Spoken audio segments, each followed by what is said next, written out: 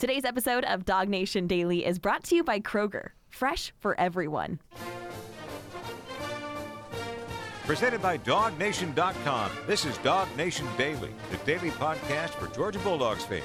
Here's your host, Brandon Adams. I have worn the same T-shirt every day this week. I've got the same sign on the front of my desk here. It all says the same thing. On our way to L.A., of course, go for 2 and 22. And by the time you hear this, I'll be there, or at least on my way to L.A. We're going to have live coverage on video throughout the day on Friday and then throughout the weekend there, too. Obviously, leading into a game day on Monday, that's going to be kind of a blend of a Dog Nation Daily plus game coverage, and we'll sort of do all of that. We'll do the full gamut of all of that here over the course of the next couple of days, and we are really excited about that. And as we pre-record this on a Thursday afternoon to get ready for the travel day on Friday, I guess there's one thing that's kind of on my mind here in terms of what by appearances might be the biggest edge that Georgia has in this game on Monday. Some of you have heard us reference this before. It's kind of become a little bit of a popular talking point in college football. We've been talking about this maybe before it was cool. The guy Bud Elliott, you know him. He writes for 24/7 Sports. And for a long time, he's done that blue chip ratio thing, which I've always thought was a very interesting way to evaluate college football. The notion that national champions over the course of a 4-year period are going to sign more 4- and 5-star prospects than lesser recruits over the course of that span. And Bud's idea of the blue chip ratio is that the line of demarcation is 50%, and that national champions have to be above that number. Every national champion, for as long as you want to go back and tabulate the data, has been above that. When I look at the blue chip ratio, what I notice is it seems to be going up, above even that 50% number. But Bud has sort of held on to that idea of, hey, more 4- and 5-star guys than not over the 4-year period. That's basically the ticket through the door for all national champions. And if you're curious, when it comes to Georgia and TCU, the two teams that'll play on Monday, the difference between these two programs in terms of that blue chip ratio number, how many former 4- and 5-star players each program assigned, the difference could not be more stark. Georgia's number is at 80%, or at least it was to begin this season, 80% of former recruits over the course of the last 4-year period who are either 4-star or 5-star prospect coming out of high school. That's 4 out of every 5 players on the Georgia roster. By comparison, TCU is just at 23%. Could you get a more stark difference? Could you have a more wildly different roster construction? And we went back and talked about this a couple of days ago when the reporter asked, reporter asked Kirby, hey, is there more than one way to do this? Is there a better way to build a mousetrap where Georgia can be, a whole bunch of elite recruits? TCU could be something far different from that, but somehow, some way it all works. And what we said about that question was, no disrespect, it kind of comes across as a little bit of wishful thinking, the idea that TCU, without the measurable talent that Georgia has, could build a team that is as good as Georgia is. That seems like a little bit of wishful thinking. Kirby Smart had a slightly different answer than that, of course, as you might expect. But our thought is, in some respects, the question kind of tells you what you need to know. There's an atmosphere around this game where people are hoping that TCU, through a combination of good coaching, which they've obviously had, kind of heads-up play, which they've also had there as well, that can negate the overwhelming talent advantage that Georgia, at least on paper, seems to have. However, here's where, if you're a Georgia fan, the record might scratch a little bit. The tone of this conversation might change, because you might think that I'm leading here to tell you all you got to worry about on Monday is the fact that Georgia's got so much more talent, and eventually that overwhelming level of talent that Georgia has, it will completely just absorb whatever TCU throws at them. It simply comes down to Georgia having the most talent. Now, in a roundabout way, that might be true, I guess, but honesty compels me to admit that the architect of the blue chip ratio, the guy who invented the notion that national champions must be above that 50% number, the guy who first let us know to begin this year that Georgia's at 80 and TCU's at 23, unfortunately, that guy, Bud Elliott, says maybe this doesn't matter all that much. He predicts that eventually there's going to be a team that actually upends his blue chip ratio and wins the national championship without being above that 50% number. And he suggests maybe it could be TCU. This is what Bud said about this in kind of a short Twitter video earlier this week. Here's Bud Elliott. This won't last forever. Oregon in 2014 and Clemson in 2016 almost busted the ratio. Somebody will do it at some point. TCU has combined excellent coaching, veteran talent, quality work in the transfer portal, and to be frank, at 6-1 in games decided by a single score, a good bit of luck to get to where they are. And this isn't last year's Georgia squad. So maybe the Horned Frogs can pull this off. It would be a breath of fresh air for all the college football fans who see the same 10 or 15 teams win the national title year in and year out. The sport could use a little hope. Make no mistake about that. There's a lot of people who maybe don't have any kind of like true, dog in the fight that feel the way that Elliott says there at the end of that clip, that if you're kind of one of these mid-level programs, if you're kind of at that sort of TCU level, then obviously you'd love to see a team like this even break through and make the college football playoff is a good thing, but break through and win the national championship would even be a better thing because it would give a degree of hope to a lot of teams that currently don't have any of that. A lot of programs, a lot of fan bases that don't believe they can win the national championship. If TCU were to break through and do it, well, all of a sudden that kind of opens the threshold for what is actually possible in college football. And Elliott himself says that he believes it's almost happened before, he says, and eventually one of these non-blue chip ratio teams might actually break through and win the national championship. So to kind of play with that as an idea for a moment, let's also hear Kirby Smart, who, when Smart was asked to kind of compare his team to TCU the other day, clearly Smart's not going to come out and say they don't have a player that can play for our team. Instead, what he says is, hey, he actually sees a lot of the qualities that has made Georgia impressive this year in what you see there from TCU. Whether it's luck or not, they've won so many close games and kind of pulled some of these games out. One way or another, they have become battle-tested through that journey. Kirby also kind of giving TCU a compliment, this from earlier in the week. Their kids believe. They have, I feel like, just reading and listening about them, a lot of similarities to our kids in terms of the culture created there, the way they play, the way they believe. I think I saw a stat, they have the most comebacks in college football, in the fourth quarter. And that shows what your mental makeup is. So, I don't think you can deny what Kirby Smart says is true. That TCU, through the last 14 games that it's played, has shown an unbelievable mental makeup. And that's what's allowed them to overcome, as Bud Elliott was talking about there, the overall measurable level of talent that's not quite, certainly at the college football playoff level, certainly the national championship level, and yet because of maybe a little bit of luck, but also a lot of moxie and everything else in between, they found a way to kind of keep doing what they've done over the course of the last 14 games. What Smart can't say, but I will say is that while that has been true over 14 games, I don't quite know how predictive that might be for the 15th, that eventually luck just sort of does kind of run out on you. Maybe it kind of runs out on TCU. But honestly, we can't know that. We can't sort of officially say that for certain. We may be right, but there's a chance that we're wrong.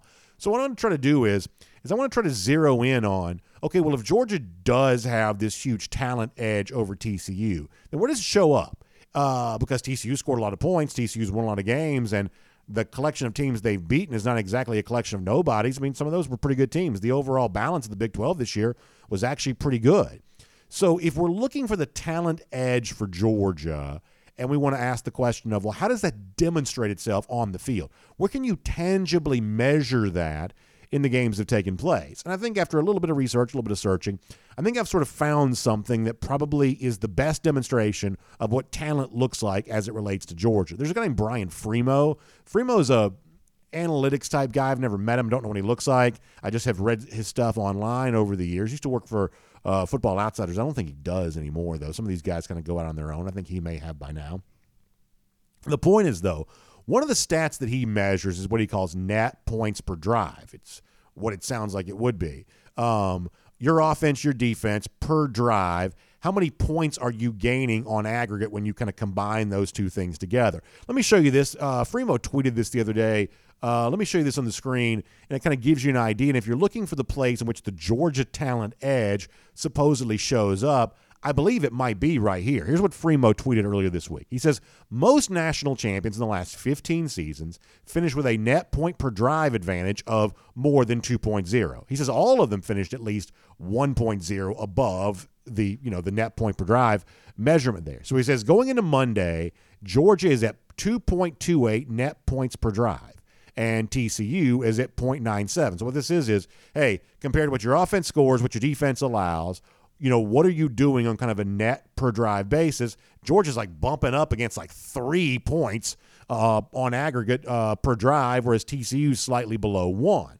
So what that tells me is it's stats like this that I think that should give Georgia fans the most comfort going into Monday. Now, listen, nothing is a guarantee. We're going to talk more about that in a moment. But if you want to know why Georgia is favored, if you want to know why this is likely a more comfortable matchup for Georgia than what Ohio State might have been, it's right there. Every time Georgia has it, every time Georgia defends against it when it comes to football, they're walking away above 2 points in terms of what they're adding to their win probability at the end of the game, whereas TCU is just sort of slightly below 1 point there. Honestly, I'm not super smart. I probably couldn't do the arithmetic to create that, but it's the kind of concept I sort of understand. On a per-drive basis, the overall Georgia talent level is just showing up a lot more this season than what's been able to take place for TCU. So ultimately, that may be the biggest edge of all. Does it guarantee victory? Obviously, it doesn't. Does it make you feel confident about victory? If you're a Georgia fan, I think it probably should. There's some crazy stuff that can happen. We're going to talk more about that in a moment. But Georgia is a favorite for a reason and one game away from completing an amazing feat. 15-0 season, back-to-back national champions. Indeed, go for 2 in 22. My name's Brandon Adams, and this is Dog Nation Daily, the daily podcast for Georgia Bulldogs fans, presented today by Kroger, and glad to have you with us. No matter how you get to us today, we're live on video, normally live. Today we're pre-recorded, but it usually starts at 9:45 for our First and 15 on DogNation.com and on the Dog Nation app. 10 a.m. after that, Facebook, YouTube, Twitter, Twitch. We're on the radio at noon on Athens Sports Radio 960 The Ref, a podcast wherever you find them, including the world-famous DogNation.com. Really happy to have you with us for what we're doing here today. And a big thanks to our friends at Kroger for making it all possible. You know, my family, my wife, my kids, not able to travel with me to Los Angeles. They wanted to be there. Just for our family, it's not going to work out right now. And so what's the thing they're going to do to kind of make it feel okay about not being in L.A.? Well, of course, they're going to have a big game-watching party, bring a bunch of family and friends over. And, of course, many of you are planning on doing the same thing. Well, guess what? Our friends at Kroger are going to get you well-stocked for everything you need. The food, the beverages, the plates, the napkins, the balloons, those decorative type things to make the tailgate party look fantastic, the game-watching party look fantastic. Our friends at Kroger got you covered on all of that. And by the way, as you're enjoying your kind of tailgate items, maybe the folks in L.A. will actually be jealous of you because a lot of them, as our producer Michael Carvel was saying before the show started today, they may not need that tailgate gear in the parking lots there at SoFi Stadium. But for you, wherever you are, of course, Kroger is going to help you get stocked up for the big game-watching and tailgate party. Stop by your local Kroger and get a whole lot more on that. We're going to get a whole lot more from Jeff Sentell here coming up in just a moment. Jeff is going to talk to us about a little bit on this Georgia-TCU game, but also, you know, having been in Orlando for the Under Armour All-American game, in San Antonio, I believe, right now for the traditional All-American Bowl. Jeff going to give you some of the sights and sounds of top Georgia signees and what they've been doing here during this all-star, all-American type season. We'll get that from Jeff coming up in a moment. Before that, though, how about Around the Doghouse, presented today by our friends at Berkshire Hathaway Home Services. And ESPN shared a little bit of an interview clip the other day, Kirby Smart talking about what we would all say, the challenge for Georgia of now trying to finish off a 15-0 perfect season after having won the national championship a year ago, and the idea of winning back-to-back national championships, something that hasn't happened here in the playoff era, something that hasn't happened in college football at all since 2011 and 2012. Kirby Smart, who was actually an assistant coach at the defensive coordinator on that Alabama team back then, was able to speak from a first-person perspective about the issues, the difficulty of winning back-to-back national championships, because, as he said this week, he's been a part of some teams that try to get that done, and I thought Kirby had an interesting perspective on that from ESPN. Let's hear him right now on that. I know how hard it is to do because there's a lot of times we didn't do it, if you know what I'm saying. We did it once, but while we were there, we won 4, and we were only able to repeat once. It's really hard to do because human nature is to relax, and when people pat you on the back, human nature is to say, I'm good, I've done a good job, and, you know, we won it last year, let's take a year off. I also had the great fortune of having a really good team last year, and our staff and our organization did such a good job with that team, but we lost all of them. So it was like starting over. So the motivation job was probably not as hard as most repeats are. So you've heard me say this yesterday, which is that, hey, ultimately, I don't need your hot take about Georgia winning this game by 1,000 points, and I really don't need anything other than, can we just get through one more football game and then talk about what this team is and talk about the greatness of having won back-to-back national championships? Because while I just gave you, 10 minutes or so on why it's obvious that Georgia is the prohibitive favorite here and why Georgia is expected to win, kind of a measurable area in which that talent advantage that Georgia seemingly has, where that shows up in games. At the same time here, I think there's obviously a little bit of reason to be on guard for this. As Kirby said, hey, we were a part of teams at Alabama that had a chance to win the back-to-back national championship. For whatever reason, it didn't happen. And with Georgia one more game away from completing that mission for itself, go for 2 in 22, you also have to be on guard for everything that can happen with this here too. In fact, let me give you a couple of numbers here for a moment. A lot of you know, and our buddy Mike Griffith mentioned this on Wednesday, that Georgia is the largest favorite in a national championship game, what we'll call kind of the modern era here. But they're only a slightly larger favorite right now than Miami was against Ohio State back in 2002. And a lot of you who are astute observers of college football will remember Miami lost that game. They lost it outright. So the previous high water mark when it comes to a national championship favorite didn't win the game. Beyond that, we see underdogs being a little more live during this kind of bowl postseason time of the year they are during the regular season. For instance, in the regular season, our friends at the Action Network had these numbers for us. Underdogs cover but lose about 27% of the time. They win outright about 23.5% of the time. But in the bowls, that kind of changes. When the favorites cover, they cover to the tune of 85%. But the underdogs right now are actually winning in bowl season at a rate of 36%. That's more than a 1 in 3 chance of the underdog winning outright. Now, admittedly, I'll confess that part of the reason why those numbers are so out of whack compared to the regular season is because of the motivation in bowl games. And sometimes the favorite team may have more opt-outs, something like that. Motivation can be tricky, and that's why more underdogs might be winning outright in bowl season, the regular season, for that reason alone. And that's obviously not an issue for Georgia and TCU. So beyond that, I went and tried to kind of tabulate some numbers on this, and I believe I've got this right. It took me a second, but I think I got this right. The best that I can tell over the course of the long haul, teams that are 12.5-point underdogs, which is about what TCU has been right now, over the course of the long haul in college football, and this is going back to like the early 1980s, they actually win outright like 18.98% of the time, almost 19% of the time. They win outright.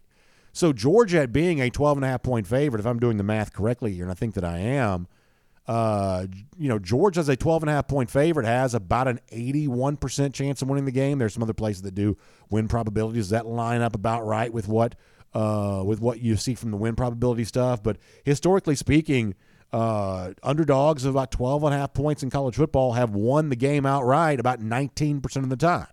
So I think that kind of gives us the right frame for all of this. I do believe Georgia's going to win the game. I do. And I think there's a chance that Georgia wins it somewhat comfortably. In fact, if Georgia gets the kind of game it wants, it should win the game, I would say, at least somewhat comfortably, where you have a lot less drama in the fourth quarter here than you certainly did in Saturday night in the Peach Bowl against Ohio State. But the overall preponderance of numbers would say, yeah, over the course of time, TCU's had about a 1 in 5 chance of winning a game like this. Does that feel about right to you? About 1 in 5, chance, about 19 or so % chance of winning this game, which means that you feel pretty confident, but you shouldn't be, completely so confident you give them no chance whatsoever. The numbers suggest that's not quite the right way to look at this. So what is the proper perspective as we head towards Los Angeles? Confident, certainly if you're a Georgia fan, believing your team's going to win, but also on guard for anything that TCU might throw at you or any kind of like early adversity that might make this game feel a little bit different than you sort of want it to. I think the overall numbers here speak to Georgia a favorite for a reason, very likely to win, but also no need to celebrate that fact until it actually happens later on Monday night. That is Around the Doghouse. It's presented today by our friends at Berkshire Hathaway Home Services. You already know this. By the time you hear my voice, I am a long way away from home, and I'm not going to be at home for quite some time. But for you, maybe this upcoming new year, it's time for you to start thinking about a new home. And that's where our friends at Berkshire Hathaway Home Services are all about, because they understand the best time for new beginnings is right now. That means if you need to sell a house to get closer to a new job or closer to family or closer to some opportunity or ambition that you might have, well, Berkshire Hathaway Home Services wants to help walk you through that transaction and really lead to a satisfactory outcome for you. And then when it's time to buy that new home, they can help you with that there as well. Both ends of the home buying and selling transaction, they understand that, how to get from that contract to the closing table and get you where you want to be for the next phase of your life. They've been a big part of Go for 2 in 22 with us all year long. We're happy to have them here as a part of Around the Doghouse here right now. So find them online at BHHSA.com. BHHSGeorgia.com. That's BHHSGeorgia.com. Great to have Berkshire Hathaway Home Services as a part of Around the Doghouse here right now. All right, so before we're done, we're going to kind of bounce around some of the SEC stuff a little bit. There's some news that's been kind of piling up we haven't really gotten to, so we're going to cover some of that.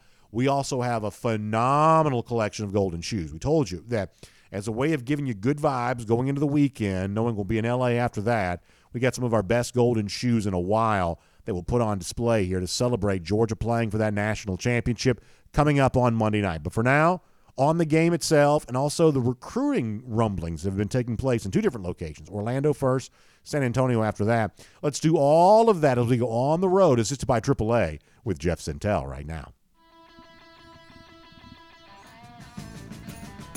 From Athens and across the SEC or wherever the recruiting trail may lead, here's a DogNation.com insider. Speak to Jeff Sentell here on the road assisted by AAA, and Jeff's been on the road a bunch. As I said before, he was in Orlando, then he was back in Atlanta, then he was in Orlando again, now he's in San Antonio, and on his way to Los Angeles before it is all said and done. And so, Jeff, there's a lot of recruiting stuff I want to talk to you about. And first of all, I wish you safe travels as you're moving about. But prior to the recruiting stuff, let me just bring you in on a topic I was having off the top of the show that our buddy Bud Elliott, who tabulates the blue chip ratio, you see Georgia at 80% former 4- and 5-star players over the course of the previous 4-year period signed by the program. TCU at just 23%. But yet even Bud Elliott says, I wouldn't be quite so sure that number's going to hold up on Monday. He predicts eventually there will be a national champion that kind of busts up his blue chip ratio, which has kind of always predicted the national champion to be more former elite recruits than not. What do you think about the measurable talent advantage that Georgia seems to have over TCU and the ways in which TCU's actually been beating teams all season long that also had that same measurable, or at least a similar measurable gap over them there as well? That this is not the first time that TCU was tangled with a team that had better recruits, and yet TCU found a way to win those games. Yeah, well, first of all, how's everybody doing? Congratulations on it, getting it to this point again. Crazy to think that, Brandon, I still can't believe Georgia's going to play for its second national championship in 2 years. No doubt. It just really doesn't. It feels like the stuff of dreams. I mean, for a lot of those that have followed this program for so long. But, you know, I think that blue chip ratio is pretty spot on. But I think maybe the way that TCU has overachieved was against some teams that probably have like 65, 70%. I mean, there's a big stretch in the roster from Michigan to Georgia. And I think that's going to be the hardest thing for them to overcome. You know, you see the injury reports about some key contributors for TCU might be out. You just know that the person that they're going to turn to, like how Georgia can turn to an Amarius Mims or an Oscar Delp, just aren't going to be the same type of player. And then Georgia's players are so well coached and so well prepared. They're actually have a decided talent advantage, but they also have just preparation, scheme, execution. Georgia does all those things so well. The first thing that went through my mind, Brandon, when you said about the blue chip ratio, is it as I saw it. Well, if Georgia's currently at 80, I think after this current recruiting class, it may go up to 84 or 85, the way they're stacking up players and how well they're performing right now. It's usually a great indicator. I've always felt, Kirby Smart has always said this, that it's really about the players you get. Without the players and the personnel advantage or the special football players, it really doesn't matter what you do as a coach. We've talked before, Brandon. Georgia, when they played Tennessee, there was a tremendous personnel advantage, no matter how high and how well and how effective Hendon Hooker in that Tennessee offense was performing in certain areas. I was told that Ohio State basically got in 1,500 reps at a certain tempo where they saw how LSU attacked Georgia, and they went tempo and they took deep shots downfield with max protection. And after 1,500 reps, they still couldn't find a way to beat Georgia in the end with those elite receivers and an NFL quarterback.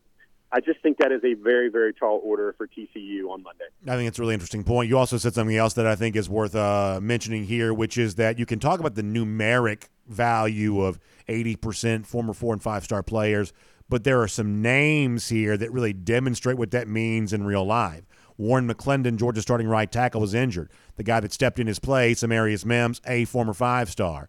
Darnell Washington is injured right now, we think. His status is uncertain for the game on Monday night. When he left that game against Ohio State, the guy that stepped in was Oscar Delp, a part of last year's signing class, one of the top players in the country regardless of position. And the example that I've cited also a couple of times here this week, which is with Ladd McConkey hobbled and unable to give you what he's given you throughout the season, the expanded role then went to a guy like Arian Smith, former top 100 recruit, top 10 wide receiver, and he had to kind of take the top off the defense touchdown kind of home run call that a lot of folks, I'm not really quite so sure, knew that Georgia had that as a part of their overall arsenal. That when you look at a guy like Smith playing more, Arian Smith, when you look at a guy like Oscar Delp playing more, a guy like Amarius Mims playing more, these are all former elite recruits called into action because of injury. That's where that talent advantage that Georgia has, that's where it shows up on the field, isn't it? Yeah, and the other name that glares to me is, Brandon, it's not just Nolan Smith, and it's not just then Chaz Chambliss, then it goes down to Marvin Jones Jr. And then you see flashes with Darius Smith there as well, and you see, maybe a guy like Tyke Smith not playing a lot this year. But, with a lot of positions, Brandon, one of the things I try to do with my own talent tree test is I try to figure out, okay, where is Georgia if they lose someone in a big spot? Where is there a remarkable gap of difference between maybe not going to be the same player because Nolan Smith and Chaz Chambliss are different players. Maybe the same thing when you mentioned with McClendon and Mims and with Smith and A.D. Mitchell and everything else. But where is there a decided drop-off? You look at running backs. If Georgia had to go dig down deep at running back, you would see Dejon Edwards. You would see Branson Robinson. You see a whole lot of positions where Georgia – let's face it, if anything happened to the game's most important position with Stetson Bennett on Monday, and, hey, I'm knocking on the Riverwalk wood here next to the San Antonio Riverwalk wood as I say this, Georgia has an NFL-type quarterback with an NFL-type arm behind it in Carson Beck. Some would say that it has the same NFL measurables that Max Duggan has on the other side. So it's just a lot. You look at these. And the other thing about the blue chip ratio, I respect the heck out of Bud, one of the best people in our business. He creates interesting and unique content that engages a lot of folks in how to think college football a different way. I think the other thing with the blue chip ratio, especially in a national championship game, is I'm going to say a Roger Goodell ratio in terms of the number of players that are likely to shake Roger Goodell's hand in the first round. And I think that's also decidedly in Georgia's favor as well. All right, let me shift gears here to the recruiting stuff you've been covering. And I would say, and I saw this story at DogNation.com, of course, but maybe some of the most interesting stuff to come out of this thus far is what seems to be a very strong relationship that Georgia has with five-star tight end Deuce Robinson, ahead of Robinson finally and officially making his decision ahead of the original February National Signing Day. Jeff, this is a tremendous athlete, and it would be a massive get for Georgia to keep that tight end room as strong as it has been, especially with thought here that Darnell Washington is likely on his way to the NFL. So it seems like Georgia's in a strong place here. You had a great story with Robinson at DogNation.com. What else can you add to that? The fact that Georgia may not be done adding truly elite talent here with the class of 2023. Yeah, Deuce is interesting, Brandon. I'll be admitting here. I saw Deuce for a lot in Orlando, and it's not that I wasn't impressed. It's not he wasn't deserving of his rankings.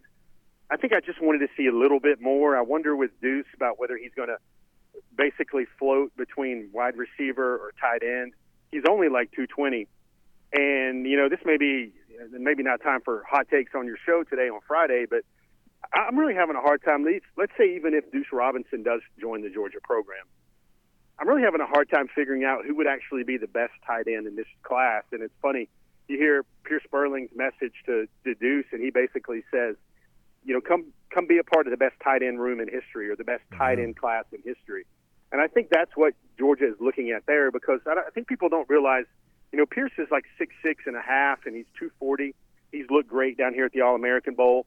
You've got Lawson Lucky, who, if you backed me up into a corner, Brandon, I would say the most likely tight end to play right away at Georgia, given the way he can block, given the way he runs his routes, given the way his athleticism is pretty strong, is Lawson Lucky, and that's the way not a lot of people have that take, but I just have a really nuanced and advanced understanding of what Lawson Lucky can bring to that position.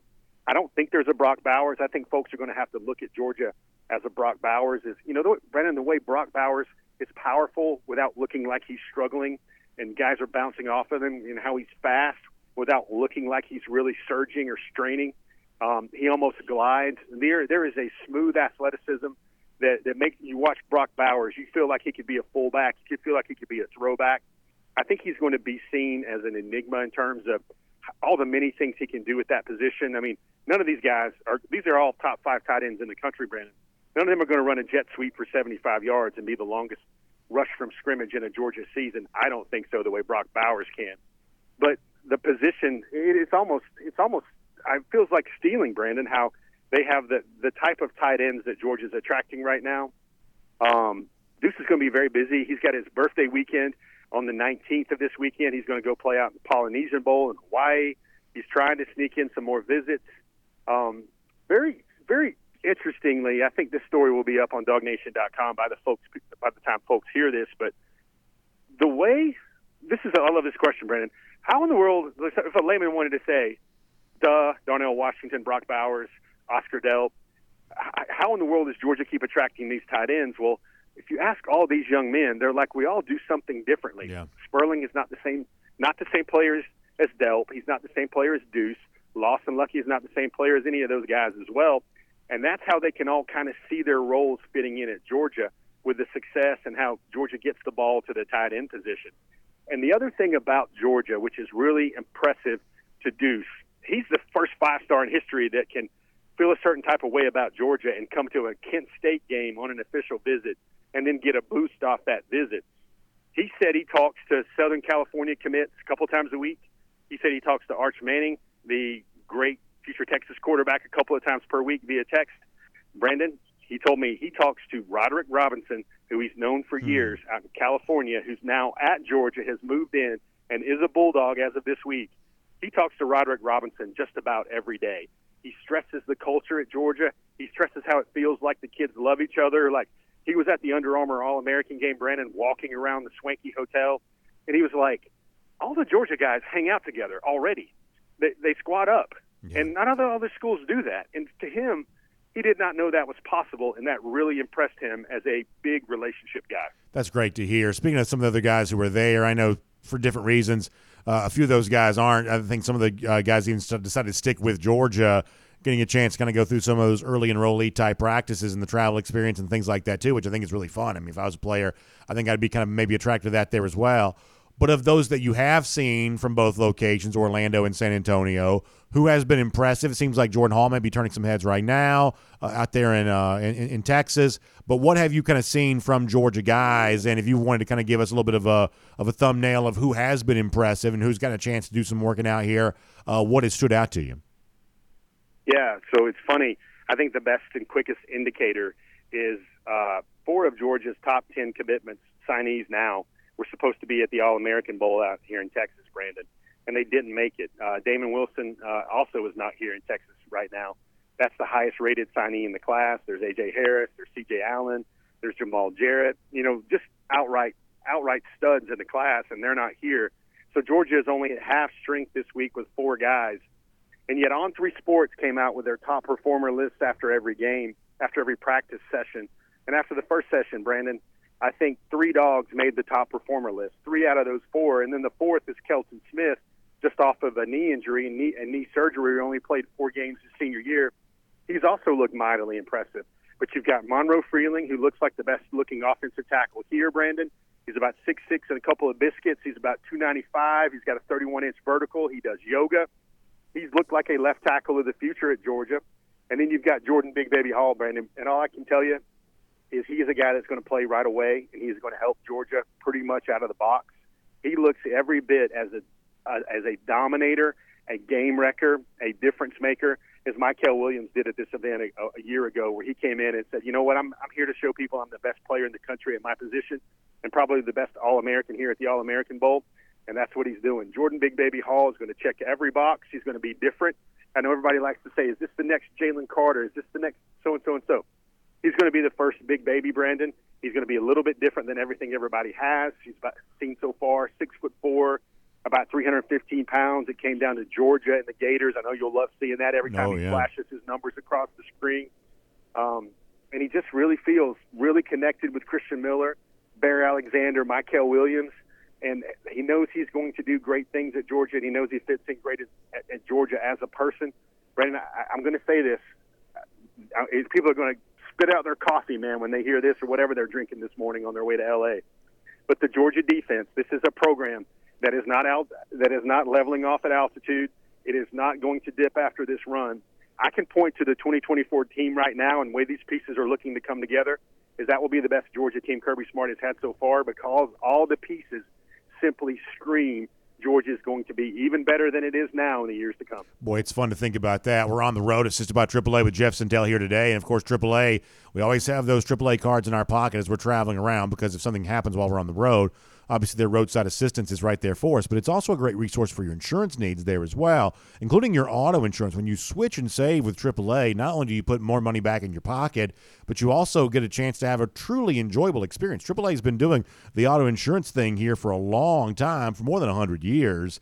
And throughout that entire period, how about this? A 93% satisfaction rate. If they've been doing insurance for as long as they've been doing it and taking care of folks as well as they've been taking care of them, that kind of satisfaction rate will lead you to believe they may be able to do a great job for you there too. So maybe it's time to have a conversation to find out more about that. You can give them a call, 833-718-2075. That's 833-718-2075. Find a branch near you and talk about how you can switch and save your auto insurance with AAA. All right, Jeff, before we let you go, and this is just for fun.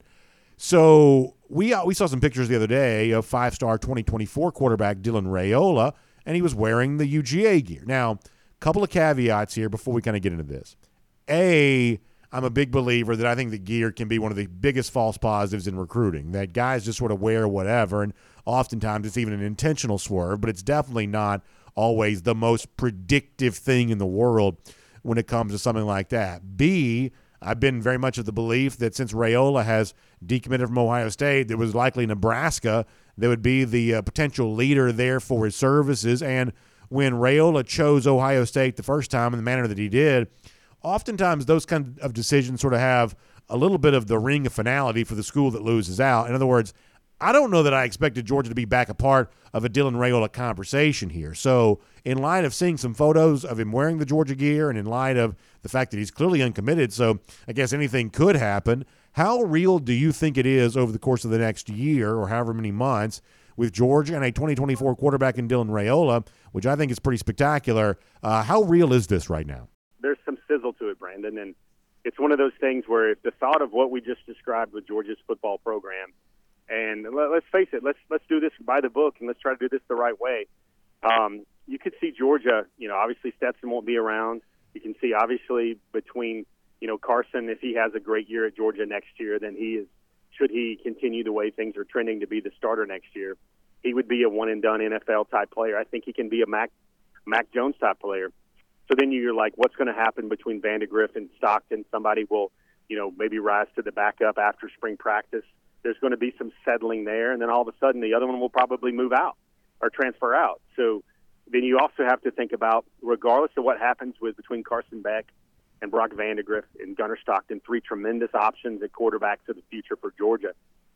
They didn't take a quarterback in the 2023 class, Brandon. So you're going to look at that and see that 2024 Georgia could actually take two quarterbacks. And if Raiola, who is in every right a special talent, becomes one of those quarterbacks in the room with that defense I just described and the receivers on the way and the offensive linemen and all the pieces that are assembling, Brandon, it's almost going to feel like something out of a history book when the old Congress legislature and the Rockefellers started talking about, breaking up a monopoly or something like that.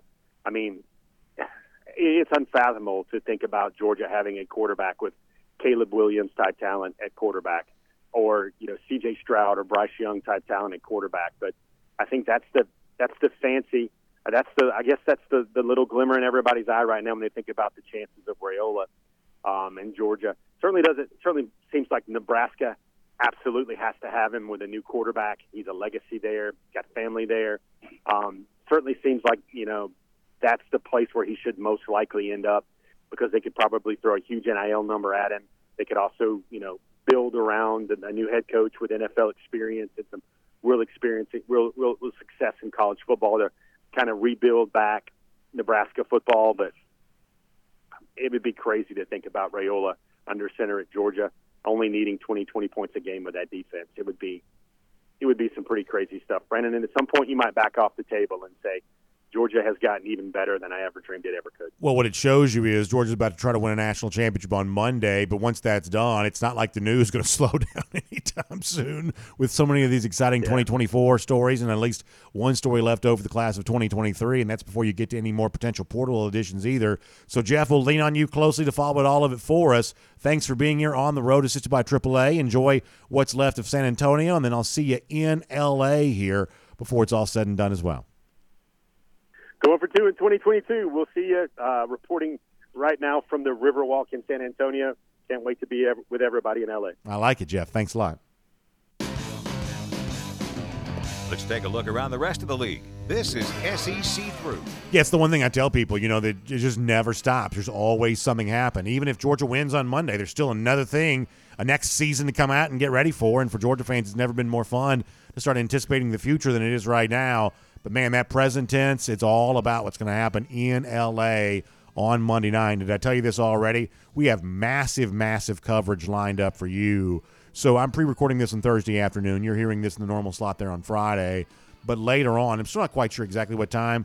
On Friday, we expect to have coverage of Georgia when they arrive in L.A. You're talking about, great coverage throughout the day on Saturday when it comes to another media day to be a part of. We'll get a chance to walk around the room and really kind of see what's going on there, access to some practice. Maybe Georgia do a little more yoga again. Listen, I'm not making fun of the yoga anymore. I mean, Brock Bowers had the Matrix-style pose on the fourth down. So if Georgia wants to do yoga for its practice time, I guess I'm going to let them do it. We'll hear from Kirby again in an official press conference there on Sunday. So it's going to be a lot of stuff. We actually have a special thing we're going to try to do Sunday evening. I've got a couple of fun and surprises hopefully in store for you as well, too. So we are just getting ready for a big one as you roll towards L.A. here this weekend. National championship on Monday, and then we'll stay in L.A. to cover that for you the next day on Tuesday. I'm actually not coming back to Wednesday, but that won't impact you. We'll still have normal Dog Nation Daily for the most part around all of that. All right, let's get ready to go cruise around the SEC courtesy of Royal Caribbean because, by the way, L.A., it's not going to be super warm. It's going to be 60-ish, I think. Nighttime temperatures in the 40s. Maybe get a little sunshine.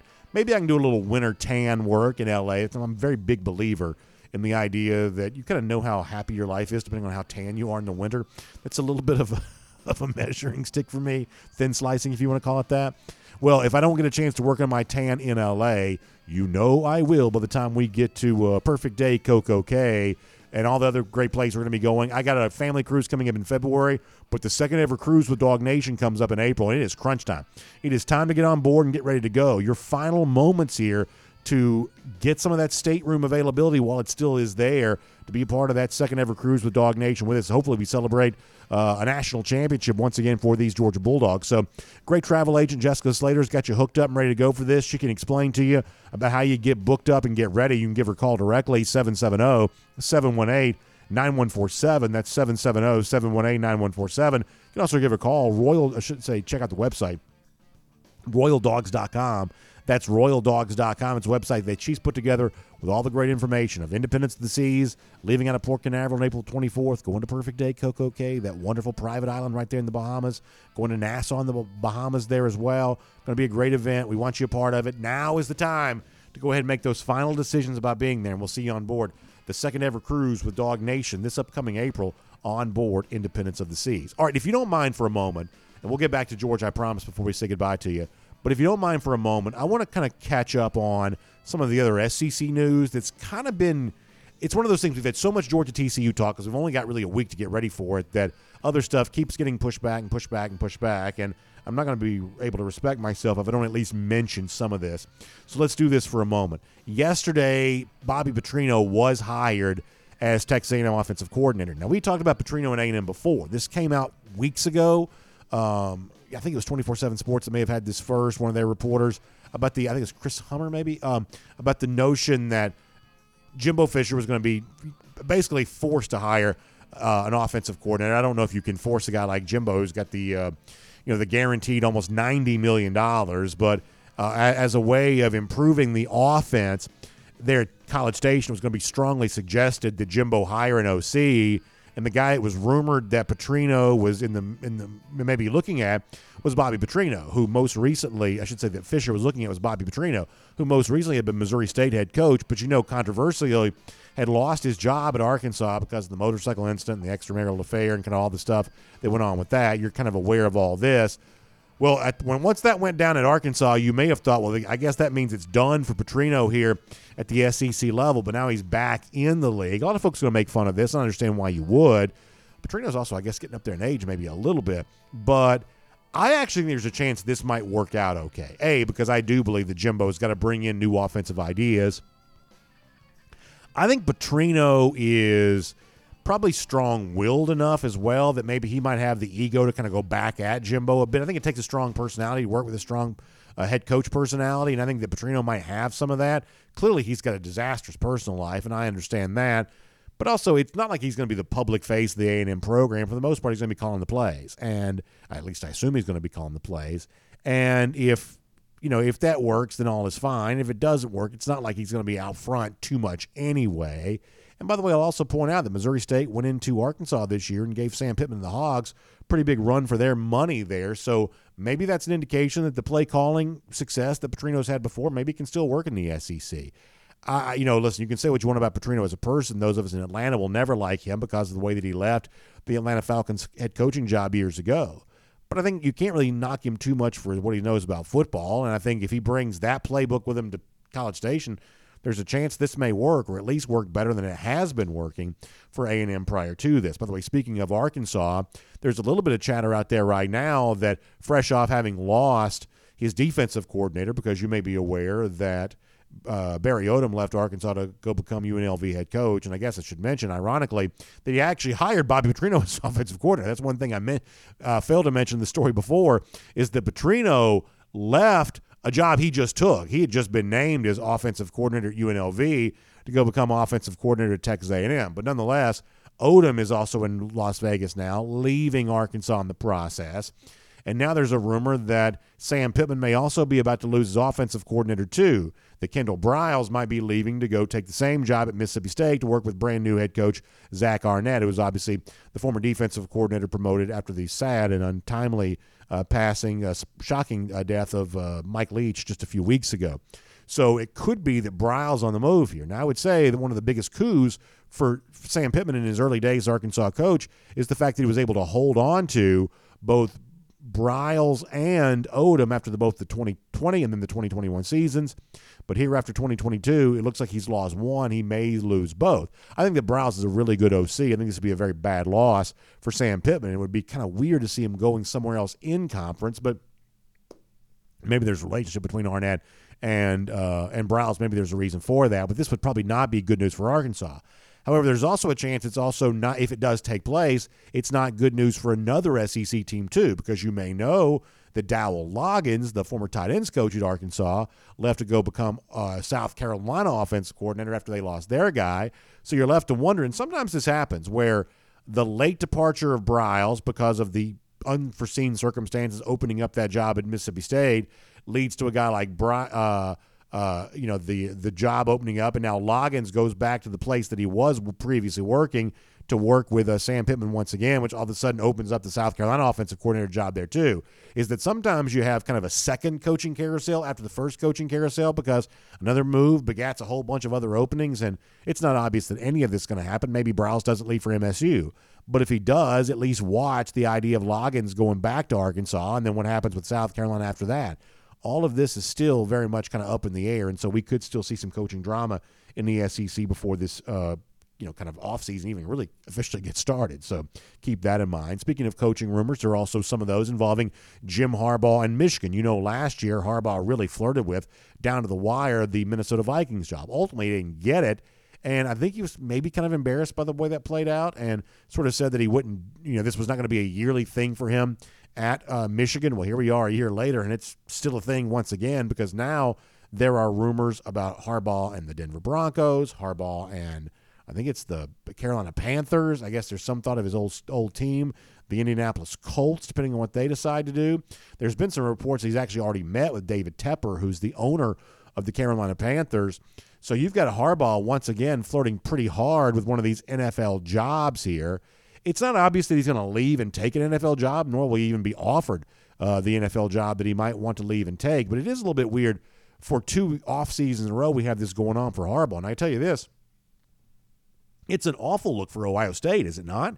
I mean, Ohio State has now lost to Michigan 2 years in a row in seasons in which Jim Harbaugh seems willing to take whatever NFL job will have him. Like, Harbaugh seems sort of done with the college game, and yet even with that kind of sort of half interest in even remaining in Ann Arbor, they're still beating Ohio State every time they play. Not a great look for Ryan Day. Maybe keeping it close against Georgia will make some Ohio State fans feel a little bit better about that, but I still think there's incredible pressure on Day in next year's Michigan game, and as it stands right now, it's not even obvious that Jim Harbaugh is going to be the coach in that game. So this is kind of weird. I think Harbaugh sort of knows that he can't win a national championship at Michigan. I think he's a little bit frustrated by, I'm sure, probably a lot of the changes in college football that aren't benefiting the Wolverines very much right now either. So he may be looking to go back to the NFL at some point in time, maybe. But for now, he's definitely certainly mentioned and connection with a lot of these NFL openings, so keep your eye on that. Then finally there is this. Did you see where former 5-star defensive lineman Jordan Burch is in the transfer portal? Now, I think we all probably do the same stuff here. Anytime a player that we remember from recruiting goes in the portal, I think the first thought we have is, well, does Georgia want Jordan Burch? Would Georgia look to be getting back interested here again on Burch? And the honest answer to that question is I don't know. But I will tell you this, is that I do really, really think that Georgia wants a defensive end. I do. When you look at what Georgia has a lot of next year, maybe getting better at outside linebacker, maybe, in some respects, guys like Bear Alexander getting a little older along your interior of your defensive line. Obviously, you got some secondary guys that could really be growing up and being big contributors. Like the one spot where it seems like right now Georgia may be a little less deep than it is at the moment might be there at that kind of defensive end, 3-4 traditional defensive end spot. And so a guy like Burch might fit the bill on that. This is not a report. I'm not saying that. What I am saying is this, is that you can know what Georgia feels about Burch, because Burch, since going to South Carolina, has not exactly had the world's greatest career. His overall numbers aren't terrible, but it's not like he's gone there and always had the look of a 5-star. He obviously knew Will Muschamp very well. Muschamp was the head coach when Burch signed at South Carolina. So I think could probably be left to conclude that if Georgia, who I think might actually like a defensive end, doesn't go after Burch, and Burch's about 275. He may be a little bit bigger than what they're looking for. But one way or another, I think you may get a sense of how Georgia feels about Burch after having been in the college game, because the connection's there. I think the need is there. But at this point in his career, is Burch the kind of player that can actually thrive at Georgia, given the fact that he wasn't necessarily playing at an all SEC level there for South Carolina? We'll make that cruising around the SEC courtesy of Royal Caribbean. Of course, here on Friday, we love our big finish, and this is one of those weird weeks where Friday sort of doesn't really feel like the finish. This is one of those weeks in which on this particular Friday, we're just kind of rolling into a weekend that's going to be as big and fun as anything we've done in Los Angeles, but we're going to still do our big finish the way we always do, doing it in style here as we celebrate you enjoying the Finish Long Drink. And somebody that we've highlighted in this space before, enjoying some Finish Long Drink here once again. He's actually doing it out in California. Can we show this on the screen here for a moment? His name's Seth Rhodes. Seth's apparently a very prolific golfer, because as he shows us here on the screen, I played Torrey Pines last week. Had to rock the Finish Long Drink koozie once again. He says, I wish it was the real thing, but he also gives you the hashtag #GoFor2 in 22. And he also says Dog Nation Daily is jealous of all the golf that I play. You better believe that's the case. Of course, Torrey Pines, the beautiful course just south of L.A., down near San Diego and La Jolla, the site of the PGA Tour event that takes place in kind of the wintertime of the year. And Seth Rhodes having a good time. I believe in a different tweet, he said he shot low 80s both times. So Seth, not only a prolific golfer, but also a pretty good one there too. So Seth, congratulations to you and all that. And also congratulations about being a part of our big finish presented by the Finish Long Drink. Of course, you can find the Long Drink online, thelongdrink.com, and you can pick up everything you need, man, for a great tailgate party, whether it be the traditional, that's the blue can, comes with the grapefruit flavor, the citrus kind of kick that goes along with that, the gin combination with that, the Long Drink cranberry, the Long Drink Strong, 8.5% alcohol by volume, Long Drink Zero, that's no carbs, no sugar. Listen, whatever you want, whatever you feel like you need when it comes to Finish Long Drink, they have got it there for you. So all you got to do is find them online at thelongdrink.com, and you can find out where you can pick some up today. All right, let me also do this, and we got a lot of these. I'll give a shout out to my friends at MyBookie before we're done. But I want to kind of set the stage here for a little bit of a good vibe to kind of close out the week, right? We're rolling in L.A. Sometimes we like to do what we kind of call a golden shoes dump, a Friday shoes dump, where we really show a lot of these. We try to create the right atmosphere, the right mood to get you ready for the upcoming game, and never a more important reason to do that than for our national championship game coming up on Monday. So with that in mind, let's roll through here and do a bunch of great golden shoes as we get ready to send you out on the week. First of all, Heather Capello sends this to us. How about, first of all, she used the hashtag #GoFor2in22, which we love, and the Great Georgia Theater, which apparently on its sign out front put dogs versus frogs.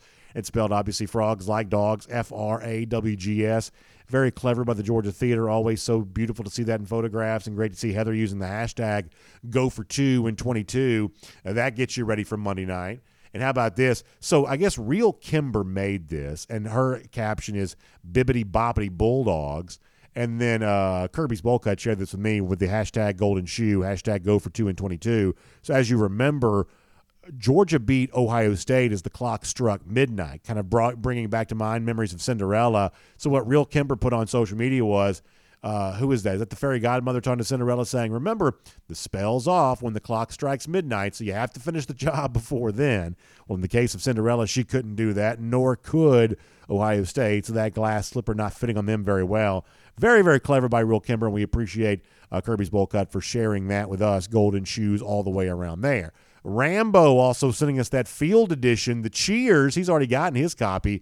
He says one more to go. Go for 2-22 as the Dogs get ready to do that. I love to see those AJC Dog Nation field editions and the Cheers headline that we used to ring in that new year after Georgia beat Ohio State. Rambo, that is outstanding stuff. Golden shoe coming your way too. Dylan Hand sent this to us. It's Charlie Brown's like the Big Ten, Lucy's like the SEC. Happy New Year for Ohio State. As the O in Ohio State goes very wide left. Dylan, that's very funny. We'll give you a well-earned golden shoe for that. Then continuing on here, John and Seeks Truth sent this to me. So apparently somebody on Twitter made this. So about Javon Bullard and the ongoing war with Ohio State fans who think he should be called for targeting. What somebody put out there is that Javon Bullard's hit was so clean, he signed a brand new NIL deal, and it's actually with Mr. Clean. That's very funny. John Seeks Truth sent this to me. He says, I need to submit this for a Golden Shoe Award for Dog Nation Daily, and I always love it when y'all tag me in fun stuff like that. So, John, we'll give you a Golden Shoe, and to the mystery person who originally made this meme, we'll give that to you there, too. But, John, appreciate you sharing that. Keeping the Golden Shoe love going here, Bill Burton will give him one because he's trying to affect change. He's opened up a petition at change.org.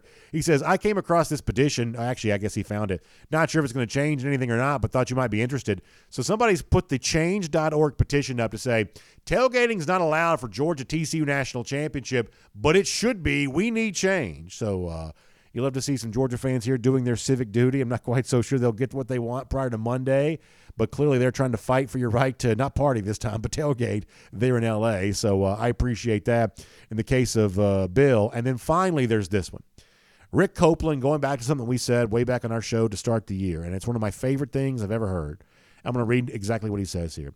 He says, here's the photo I've seen many times, but before today, inside this picture, I see a team that's fought and clawed its way back to have a chance to go for 2-22. He says, one more time truly is the plan for next Monday. And to quote the great Irk Russell, who he sends the wonderful picture of, he says, there is no alternate plan. And I'm reminded of that great speech that Russell, or this is the letter actually that Russell wrote to his players prior to the 1980 season. But the idea of winning a championship, saying that is our plan, and we have no alternate plan. It was so well said and well written by Russell so many years ago. And those words carry so much weight with us right now. So, Rick, to you, we certainly give you a golden shoe for bringing that back to mind for all of us. And hopefully that gets your mind right and your vibe right as you get ready for the national championship on Monday. Let me say one more thing to you now. Our friends at MyBookie, a great resource to go to if you want to get some action down on the game. You can find MyBookie online by simply just typing into the internet browser. Internet will do the work for you. Then you use the promo code DOGNATION. After that, you'll get a big deposit bonus. You put in $400, MyBookie is going to double that initial deposit all the way up to $800. It's a great way that they're going to take advantage of you. Not take advantage of you, I should say. It's a great thing for you to take advantage of as a way to Get ready to enjoy the game on Monday, get some action down on the game, and then get ready to enjoy all the playoff action, the stuff that comes after that. Best way to pass the time between this college football season and the next college football season is to find something fun to bet on. Well, at MyBookie, it's winning season. There's always something fun to bet on right there. So start with the national championship on Monday and then roll through everything else MyBookie's got after that. Go online, promo code DogNation when you find MyBookie online. Get that big deposit bonus up to $1,000. Then after that, you play, you win, you get paid. So by now you know, next time we speak, it's going to be in Los Angeles. And I love the line from Merk Russell. Our plan is to watch Georgia win. Our plan is to watch Georgia go for 2 in 22. And there is no alternate plan. That is what we're going out there for. And if we come back empty-handed, there's going to be plenty of sorrow to be had for all of us. But that's not what we think is going to happen. We think they're going to be big smiles. We think there's going to be a big party. We think there's going to be so much to enjoy for Georgia out in Los Angeles as it wins a national championship. But between now and Monday night, we're going to talk to you about how that happens. Friday from Los Angeles in some form or fashion. Throughout the day on Saturday, Sunday there as well. And then we'll see you for a live edition of Dog Nation Daily on game day on Monday. And we'll try to cover it all with you and then come back on Tuesday and talk about how it happened. Thanks for allowing us to be a part of that with you. We will see you then. Lousy, stinking Gators, bad news for you. 295 days from now, you're losing again. But for now, it's go for 2 in 22. We'll see you in L.A., everybody.